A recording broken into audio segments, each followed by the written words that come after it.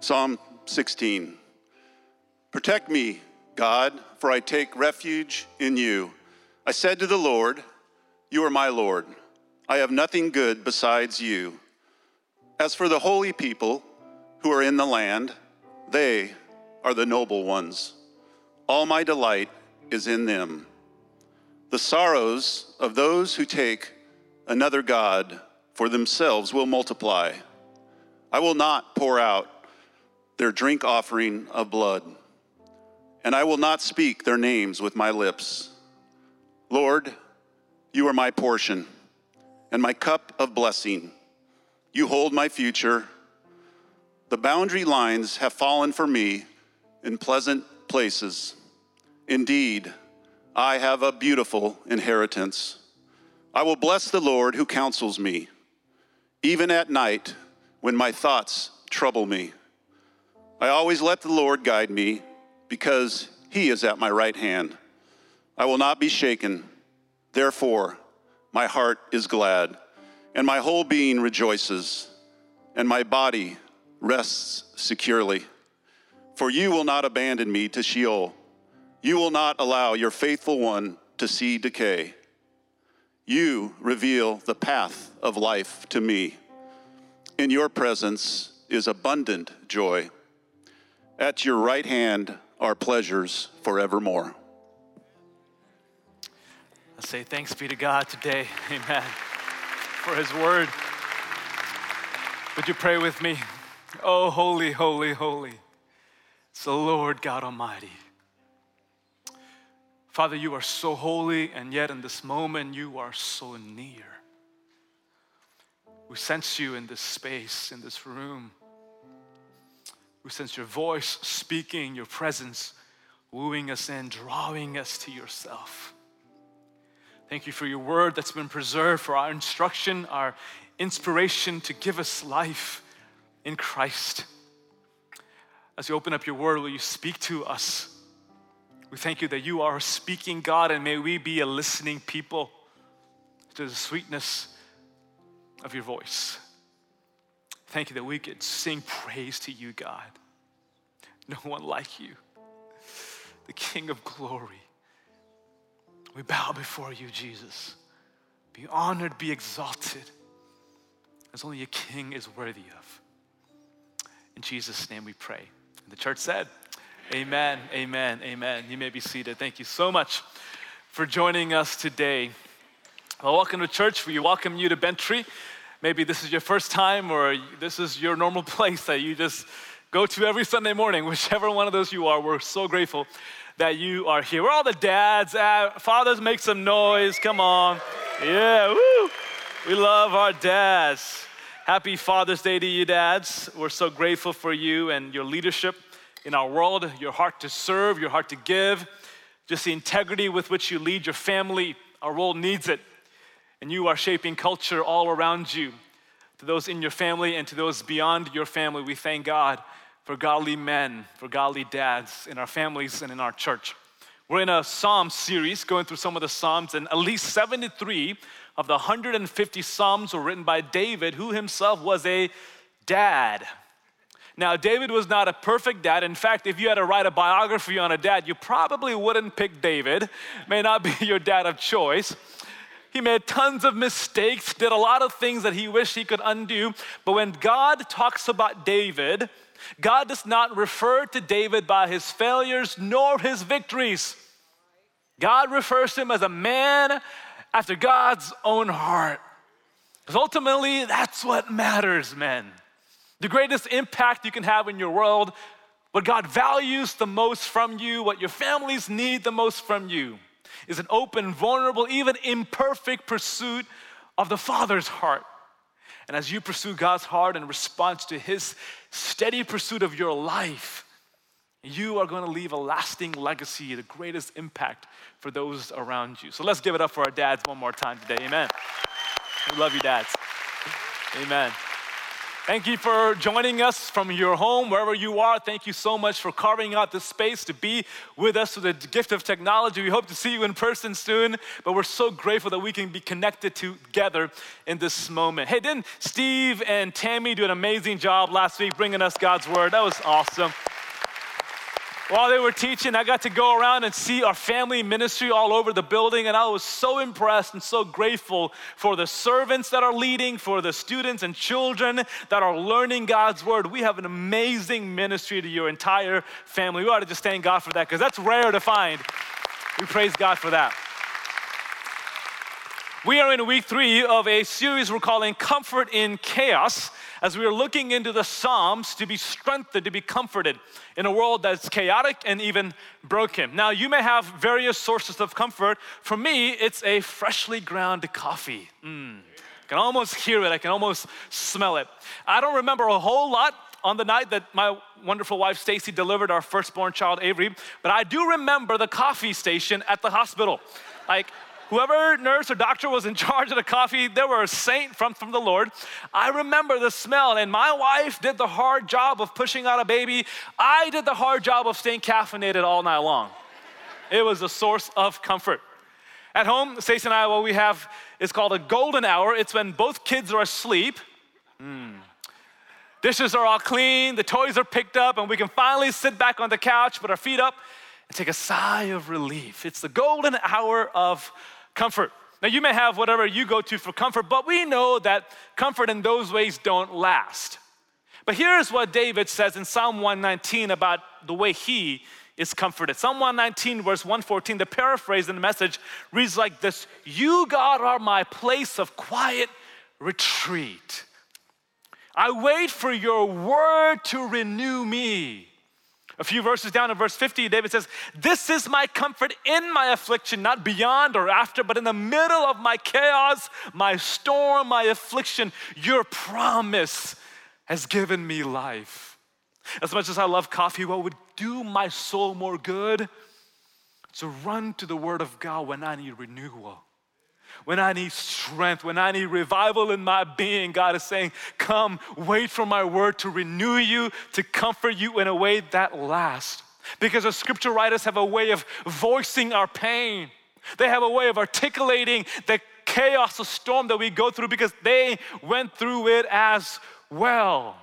So today we're going to be opening up Psalm 16, written by David. And here in Psalm 16, David opens a psalm by praying a prayer that I know for certain you have prayed. Through a pandemic, through whatever your life has been under, you have prayed this prayer. Guess what? Even if you're not a Christian, you've prayed this prayer. We've all prayed this prayer. So notice how David begins Psalm 16, verse 1. "Protect me, God." Other translation says, "Keep me safe, O God. Preserve my life, for I take refuge in you." By show of hands, how many of you have ever prayed this prayer? Protect me, keep me safe. Yep. We're all in this together with David. This plea, this desperate cry of needing God's protection, needing his safety. See, David is a man after God's own heart. He is incredibly favored by God. But even a well-loved man like David is in a predicament in life. He's in a condition where he longs for the protection of God. He's in such chaos that he's pleading with God for protection. This reminds me of what we said in week 1 of this series. Life with Christ is not a life without chaos. Life with Christ is not a life without chaos. Following Jesus is not a ticket to a problem-free world. Because David here is saying, God, I know you, I love you, but still I need protection in life. Most scholars agree that this phrase, this psalm, is not really directed at one particular danger in David's life, because he doesn't give us any more details beyond this verse, but rather this is a plea, this is a prayer that marked David's whole life. Whether as a little shepherd boy or as a mighty king in Israel, David constantly needed the protection of God. I teach my almost 2-year-old son Liam to pray this prayer: God, protect me. And I, as a grown man in my 30s, still pray this prayer: God, keep me safe, protect my family. protect our church. Why? Because we never outgrow our need for God's protection. Never. No matter how strong you are, how put together you might be, how wealthy you are, how healthy you are, you need to find refuge in the protection of God Almighty. So David doesn't go into the details of the danger, but he does give us ways in which God protects us. So the title of this sermon today is God's protection in your chaos. Not after it, not beyond it, but in the midst of your chaos, how does God protect you? What does he do? What does he say? What does he put around you to protect you in chaos? So let's look at verse 2. David says, I say to the Lord, you are my Lord. Apart from you, I have no good thing. I say to the Lord, you are my Lord. Apart from you, I have no good thing. In the English translation, the word Lord appears twice. I say to the Lord, you are my Lord. But in the Hebrew, notice how this verse reads. I say to the Lord, Yahweh, you are my Adonai. Apart from you, I have no good thing. See, David uses two titles for God, two names of God in this one sentence. He says, I say to Yahweh, you are my Adonai. The word Yahweh denotes a God that's personal. This is his personal divine name. And all across the Old Testament, when God makes a covenant with somebody, he comes and shows up as Yahweh. I am the God of covenant. So here, David is not reaching out to some mysterious force out there, some high energy out there somewhere. He is calling God by his most personal name. He's saying, God, my Yahweh, the one that I'm in covenant with, the one that I have a relationship with, the one that's committed in covenant to me. I say to Yahweh, you are my Adonai. The title Adonai for God refers to his sovereign rule, his authority in the world. It emphasizes the fact that God is in control. He is Lord of every single thing. So David is saying, God, not only are you a personal God who is committed in covenant with me, but you are in absolute control of my life. Yahweh, you are Adonai. Naturally, there's something even more fascinating happening in the first two verses of the psalm. In verse 1, when David says, protect me, God, he uses the word Elohim. So within two verses, you have three distinct names and titles of Almighty God. And notice the progression in the midst of danger that David takes. Elohim, my God who is creator God, strong, big, powerful. I say to Yahweh, yes, you're strong and big, but you're also personal. You are committed. You are near to me. And I say to Elohim, who is Yahweh, you are my Adonai. Yes, you're big, you're strong, and you're personal. And guess what? He is in absolute control of everything in my life. Isn't that good news that that is who your God is? Here's what I think David is essentially doing. In the midst of danger, David is not naming his issues. He's naming his God. Come on, somebody, that'll preach right there.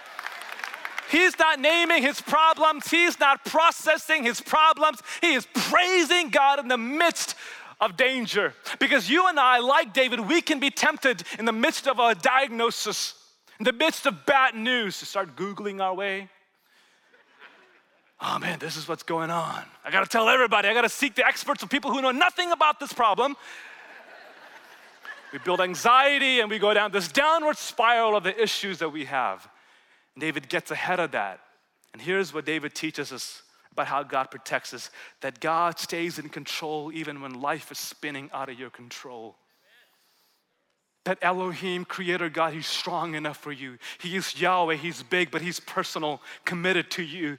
And he is Adonai in the midst of surprises and chaos. He is in absolute control. And he declares that first. He pronounces the names of God, building confidence in his soul that the cause of his chaos isn't in control, but the God he serves is in absolute control. You remember in Isaiah 6, it begins with saying the King Uzziah has died. And for Isaiah, this is great turmoil. This is a personal crisis. This is a national crisis. This is a religious crisis. King Uzziah has been the faithful, amazing king for over 52 years. He brought stability and peace and growth and prosperity among Israel's neighbors and enemies. But now this king is dead. Isaiah's world is falling apart. King Uzziah literally means strength. So it's the idea that my strength is failing me, my certainty is failing me. I have nothing to hold on to. But notice what Isaiah says in chapter 6, verse 1. In the year King Uzziah died, I saw the Lord. And that word Lord is Adonai. I saw the Lord seated on a high and lofty throne, and the hem of his robe filled the temple. Isaiah is saying, my human Lord has died, but I saw the real Lord who will never leave me. My human strength has failed, but I see the certainty of an immovable king who cannot be dethroned. Yes, I'm in crisis, but at the same time, my God is in control. Imagine this. How is God seated? How is he visibly here? He's not pacing back and forth. He's not perplexed, he's not disturbed, he's not surprised, he's not discouraged, he's not frustrated, he's not twiddling his thumbs wondering what to do. God is not standing, he is not walking, he is seated. It's a symbol of absolute authority, absolute sovereignty. He is totally in control of this moment. So Isaiah says, yes, this crisis has happened, but I see the Lord seated. It's not the other way around. It's not, yes, I see God seated, and oh my goodness, this crisis has happened, and all my attention is deterred to here. No, I'm glancing at the issue, the crisis, but I'm gazing at God. He is seated on the throne. And I would even venture to say that Isaiah needed his human certainty, this king, to be removed from his vision so that he could see the vision of his true king. Isaiah's chaos, your chaos, my chaos is actually the thing that tears the veil, that hinders us from seeing the majesty, the power, the sovereignty of God. So David pleads for safety, and he's immediately taken into the certainty, the character, the immovability of God. He is Elohim, Yahweh, my Adonai. He's always in control. And that's just verse 2. Of the song. He continues in verse 2, I say of the Lord, I say of the holy people who are in the land, they are the noble ones in whom is my delight. David, as a king, is surrounded by multiple counselors and advisors, but he looks at the noble ones who are walking with God and he says, that's a layer of protection for me. So when I'm not sure what to do, I'm going to those in the land who are walking with God. So yes, God is strong, powerful. But as a layer of protection, David realizes God has placed me in the context of community through which God speaks, through which he leads me. So I would even say this, God calls us, one of the layers of protection he gives to us, absolutely in control, Lord of our life, but he also calls us into life-giving relationships so that we don't walk through chaos alone. You don't have to be by yourself, walking through the midst of chaos and turmoil by yourself. I've often said it like this, the life change happens in life exchange. Life change happens in life exchange. Yes, this is amazing. I'm grateful that you're here, but when you're in a group, in rows, rather than rows, in circles, you're sharing life with people. You're sharing your struggles. You're with a group of people who love God and love you. You are fully known. You are fully accepted, and they're speaking life into you. That's where real transformation takes place. And sometimes we can be so spiritual to think, well, I'm good with God. That's all I need. I don't need the church. I don't need a group. I don't need anybody else. But you know that even God himself exists in Trinity, the community of the Father, Son, and the Holy Spirit? And when Jesus came to planet Earth, he surely didn't need anybody, but what was the first thing he did in his earthly ministry? He found a small group of 12 people. One of them will betray him, but he got a small group together. But even Jesus didn't want to do life alone, and neither should we. Sometimes we're praying for strength, and God has surrounded you. Look around you, this army of people. And he's saying, you need people, and they need you. I was talking to Michelle Harrell, who's a pastor of care and counseling this week here at Ventry, and she was telling me about the groups that exist here, support groups.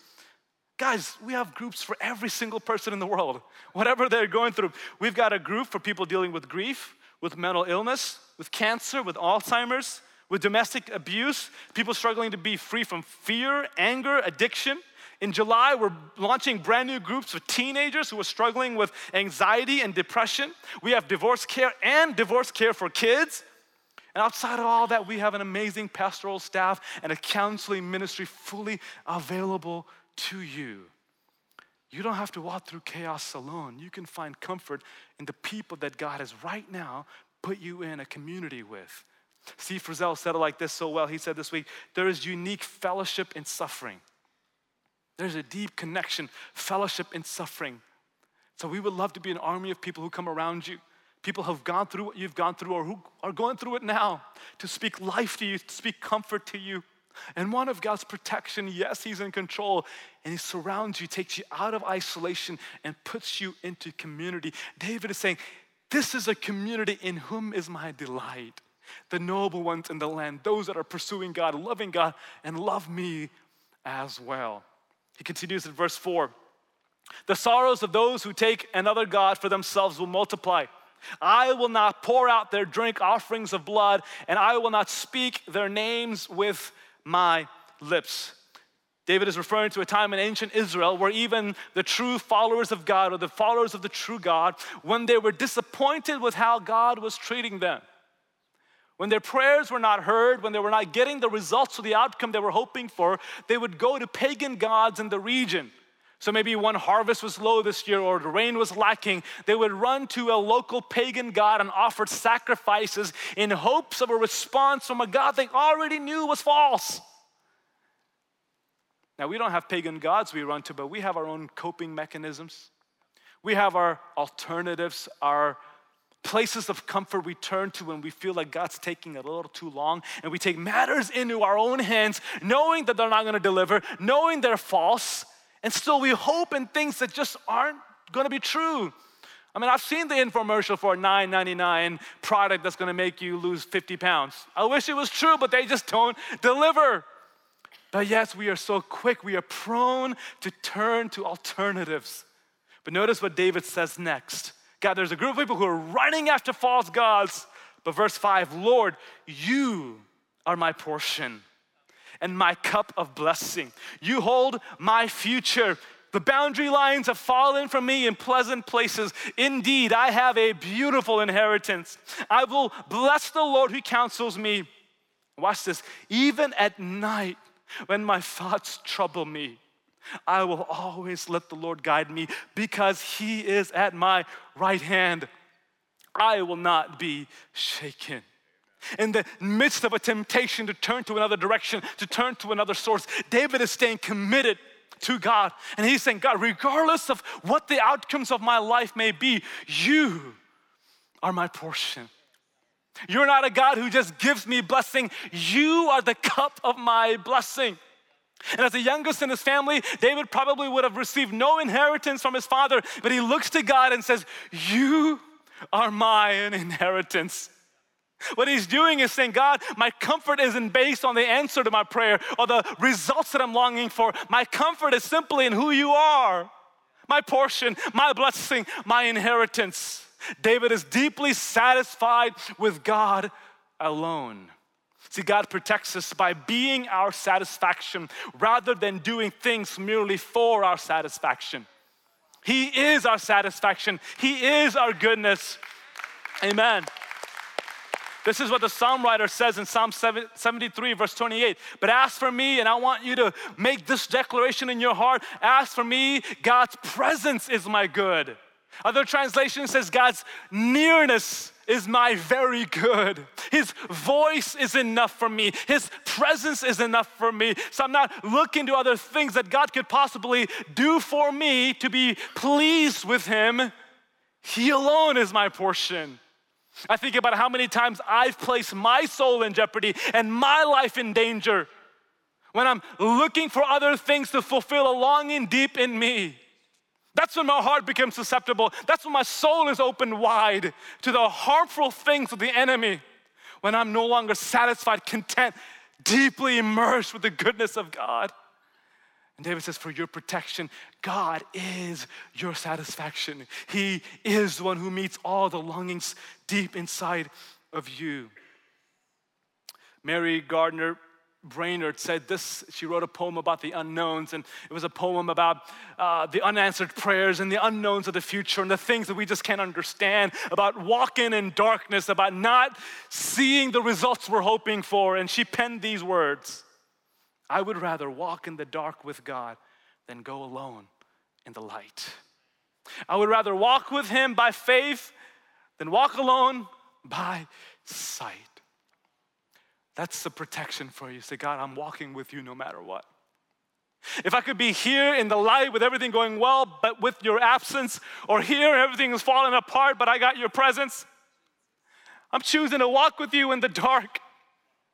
I'd rather have you with me in the pain than be by myself in pleasure. I'd rather you be with me in the turmoil and the storm than have tranquility and all of these things here, because it's your presence that's my comfort.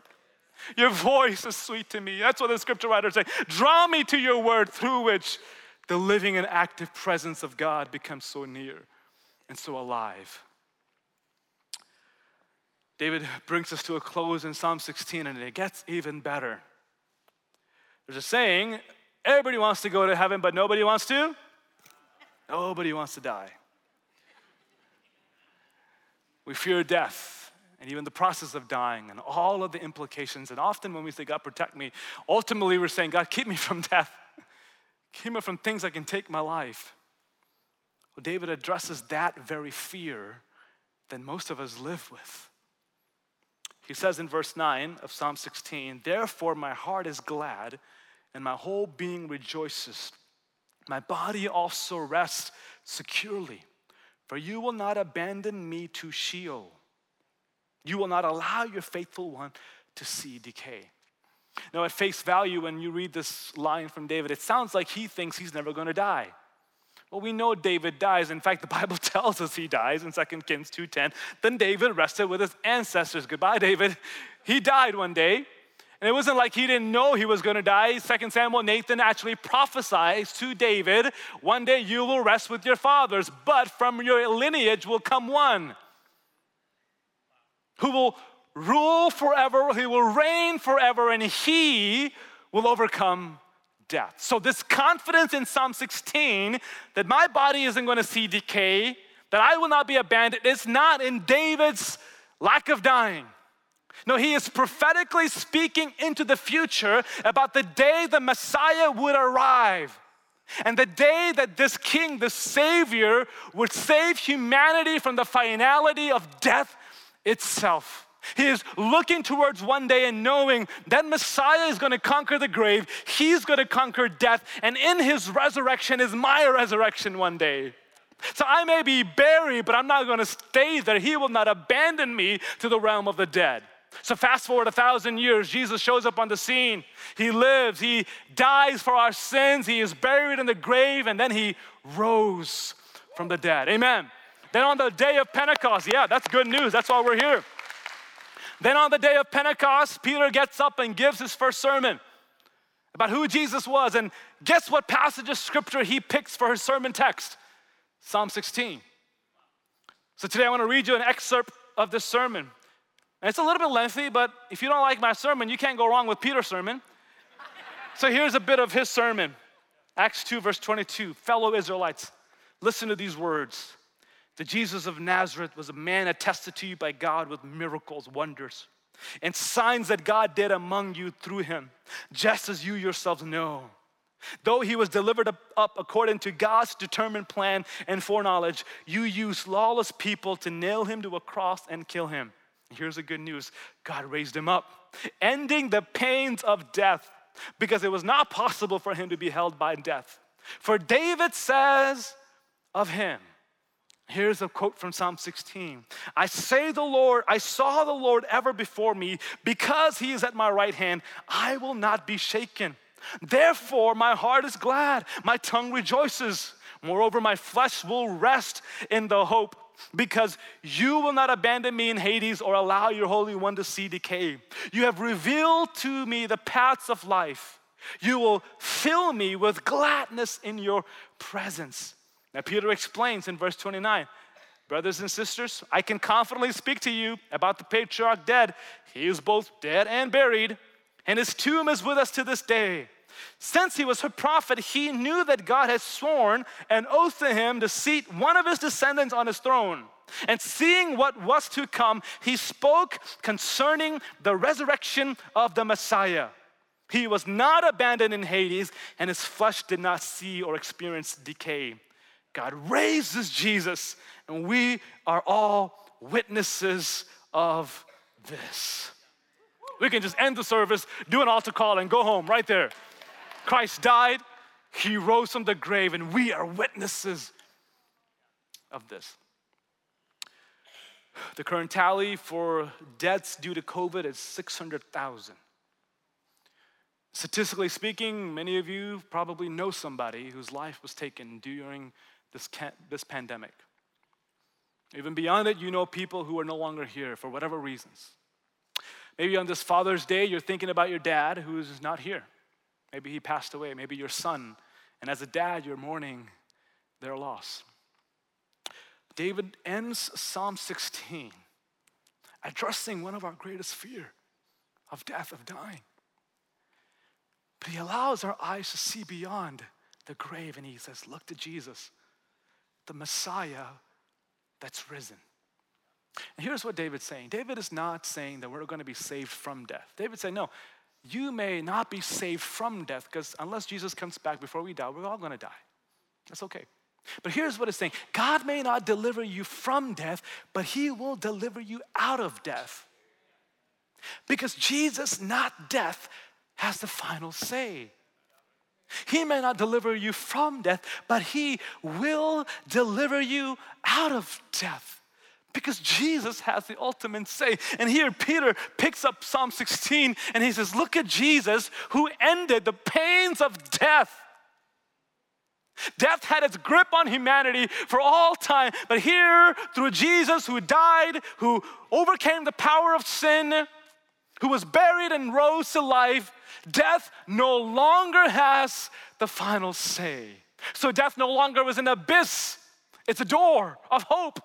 Through death, we Christ followers have incredible hope, because at death and through death, we get an upgrade. That's what it is. In fact, if you are a Christ follower, you never die. Billy Graham said it like this: one day the newspapers will read, I'm dead, but don't you believe it, I am more alive than ever before. Because our body sheds away, but the corruptible takes on incorruptible. The mortal takes on immortal, and we are face to face in the physical presence of Jesus forever and ever. So death isn't your last say. You don't have to fear death. Even if death comes from you, your risen Savior delivers you straight out of the grave and into his presence forevermore. So what can we ever be afraid of? What can separate us from the love of God? Can height nor depth, or angels nor demons, or present things or things to come? Can life or death? Nothing. We are safe, secure in the love of God. Dietrich Bonhoeffer was an amazing pastor in Germany who lived during the Nazi regime, and because he helped other pastors be rescued from the Nazi tyranny, he was arrested. And just before the end of World War II, he was taken to the gallows to be executed. And on his way to the gallows, he looked at the soldier, the guard who took him, and he said, I'm not afraid. Death is simply the last station on the journey to freedom. I've just come to my last stop on the journey to freedom. David began this psalm with a plea of protection, but he ends it with a note of trust and thanksgiving. He says in Psalm 16:11, you reveal the path of life to me. In your presence is abundant joy. At your right hand are eternal pleasures. The word you reveal the path of life, that life is actually plural, so it's really referring to eternal life, life unending, life upon life. David, looking forward to Jesus who would come, says, One day, you're going to show me, you're going to reveal, you have revealed to me the path of eternal life, life to come, life unending. But can I tell you, you and I are an advantage that David didn't have. David looked forward to the revelation to come of eternal life. But on this side of the cross, we don't look forward to the path to life being revealed. We look back at Jesus. The Bible says he is the final and full revelation of God. And Jesus said what? I am the way, the truth, and the life. So we're not looking forward to the path of life. In Christ, we have life. We're not looking for signs and arrows for life. Christ is our life here in the new covenant. So this means that really for us, eternity has already begun. This uninterrupted life with God, the presence of Jesus has already begun. His eternal pleasures are for your taking. He has revealed life to you in Christ. So if we are in Christ, his pleasures are unending. His joy is unending. So when you look at Psalm 16, yes, this is a prayer for protection. But it's also a confidence to say, through Christ, I am already protected. So we pray for protection. At the same time, we thank God that we are protected. Why are we protected? God is Elohim. He's Yahweh. He's Adonai. He's big for me. He's personal to me. And he's always in control. I have nothing to fear. Why am I protected? Because God puts people around you to steer you, to protect you, and through their voice in your life, through their leadership in your life, through God's word being spoken over you, God protects you. As God is your satisfaction, he meets your longing. Your heart is fully overjoyed, content in the goodness of God. You are protected from temptation. You are protected from the schemes of the enemy because Christ is your supreme treasure. And even in the face of death, you can look at it and say, Christ has overcome. The power of sin is broken. The finality of death itself has been overcome. Jesus is victorious. Will you stand with me today? Here's what I want you to do. I want you to imagine the cause of your chaos today. What is it that's causing you chaos? Hopefully it's not the person sitting next to you, but maybe it's something else. Here's what I want you to do. Would you close your eyes with me? Even at home, you can do this. Look at what's causing you chaos and simply today say to it, you are not in control. Jesus is in control.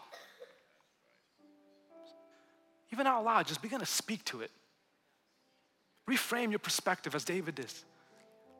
Just call out the names of God. He's Elohim. He is strong for me. He is big for me. He's personal to me. He is a covenant-making God, and he is a covenant-keeping God. Nothing will take me out of the hands of my Savior. He is with me now in life, and he will be with me through life and beyond it. He's for my kids. He is with me in my marriage. He's with me at this crisis in my job. He never leaves. And even if the people I love the most walk out on me, Christ, you are my satisfaction. The disappointments of life don't overwhelm me because Jesus, God, you are my portion at the end of the day. You're the cup that overflows. You are the cup of my blessing. My inheritance, it's all in you. We're not alone. We got an army of people to share in our suffering together as we look towards the hope of the resurrection. Your loved ones who have died, if they were in Christ, they're at the right hand of God, enjoying the sweetness of eternal pleasures forever. Today, if you're far from Christ, if you're not in Christ, you need the protection that Jesus alone can offer you. He's paid the price for your sin. He has gone to a cross so that you wouldn't have to pay the penalty that we all owed God. And today he's saying, will you let me satisfy your desire? I made you. I know you better than you know yourself. Friend, I'm simply offering you Christ, the risen Jesus, who has ended the pains of death once and for all. He doesn't just show you the life. He is your life. And with him, your eternity can begin today. So Father, we pray for protection and we thank you. We are already protected. There's no refuge big enough but God. No stronghold mighty enough but God. So today in the midst of chaos, in the year King Uzziah died, whatever our Uzziah, whatever our strength, whatever our certainty in life is, we see Adonai. We see the Lord seated in absolute control, sovereignty, rule, and reign. Elohim, Yahweh, Adonai.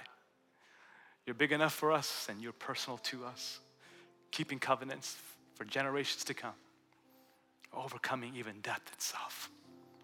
Thank you for the confidence that we have in our risen Savior. Woo hearts today. Draw people to you, Lord. God, if we have turned to anything else to satisfy us, forgive us, we repent. God, we turn to Jesus, in whom is our identity, our joy, our satisfaction. In Jesus' name we pray. Amen. Amen. Come on, church, let's give Jesus an ovation of praise today. Amen. Amen. Thank you so much for joining us today. I want to just remind you, you've got a next step to take. For some of you, it is to say yes to following Jesus, to quit doing life your own, saying, God, be my life, be the boss of my life, be the Lord, fulfill me. Today, if that's you, would you meet us in the Welcome Center in the prayer room? We've got ministers ready to pray with you to help you take your next spiritual decisions. Maybe you've got questions. What is this all about? How do I join this group? One of the support groups that maybe I mentioned. We would love to help you take your next steps. Maybe it's to find a place to serve. Join us in our next step area, the Welcome Center in the prayer room. I want to just remind you this week and this month, we have an opportunity to worship God through our giving.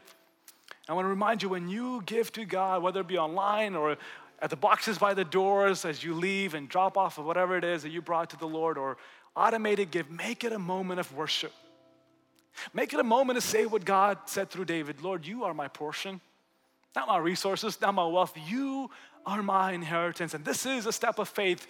It's a step of trusting and treasuring Jesus. So thank you for the way you're worshiping faithfully in your generosity towards God's kingdom work.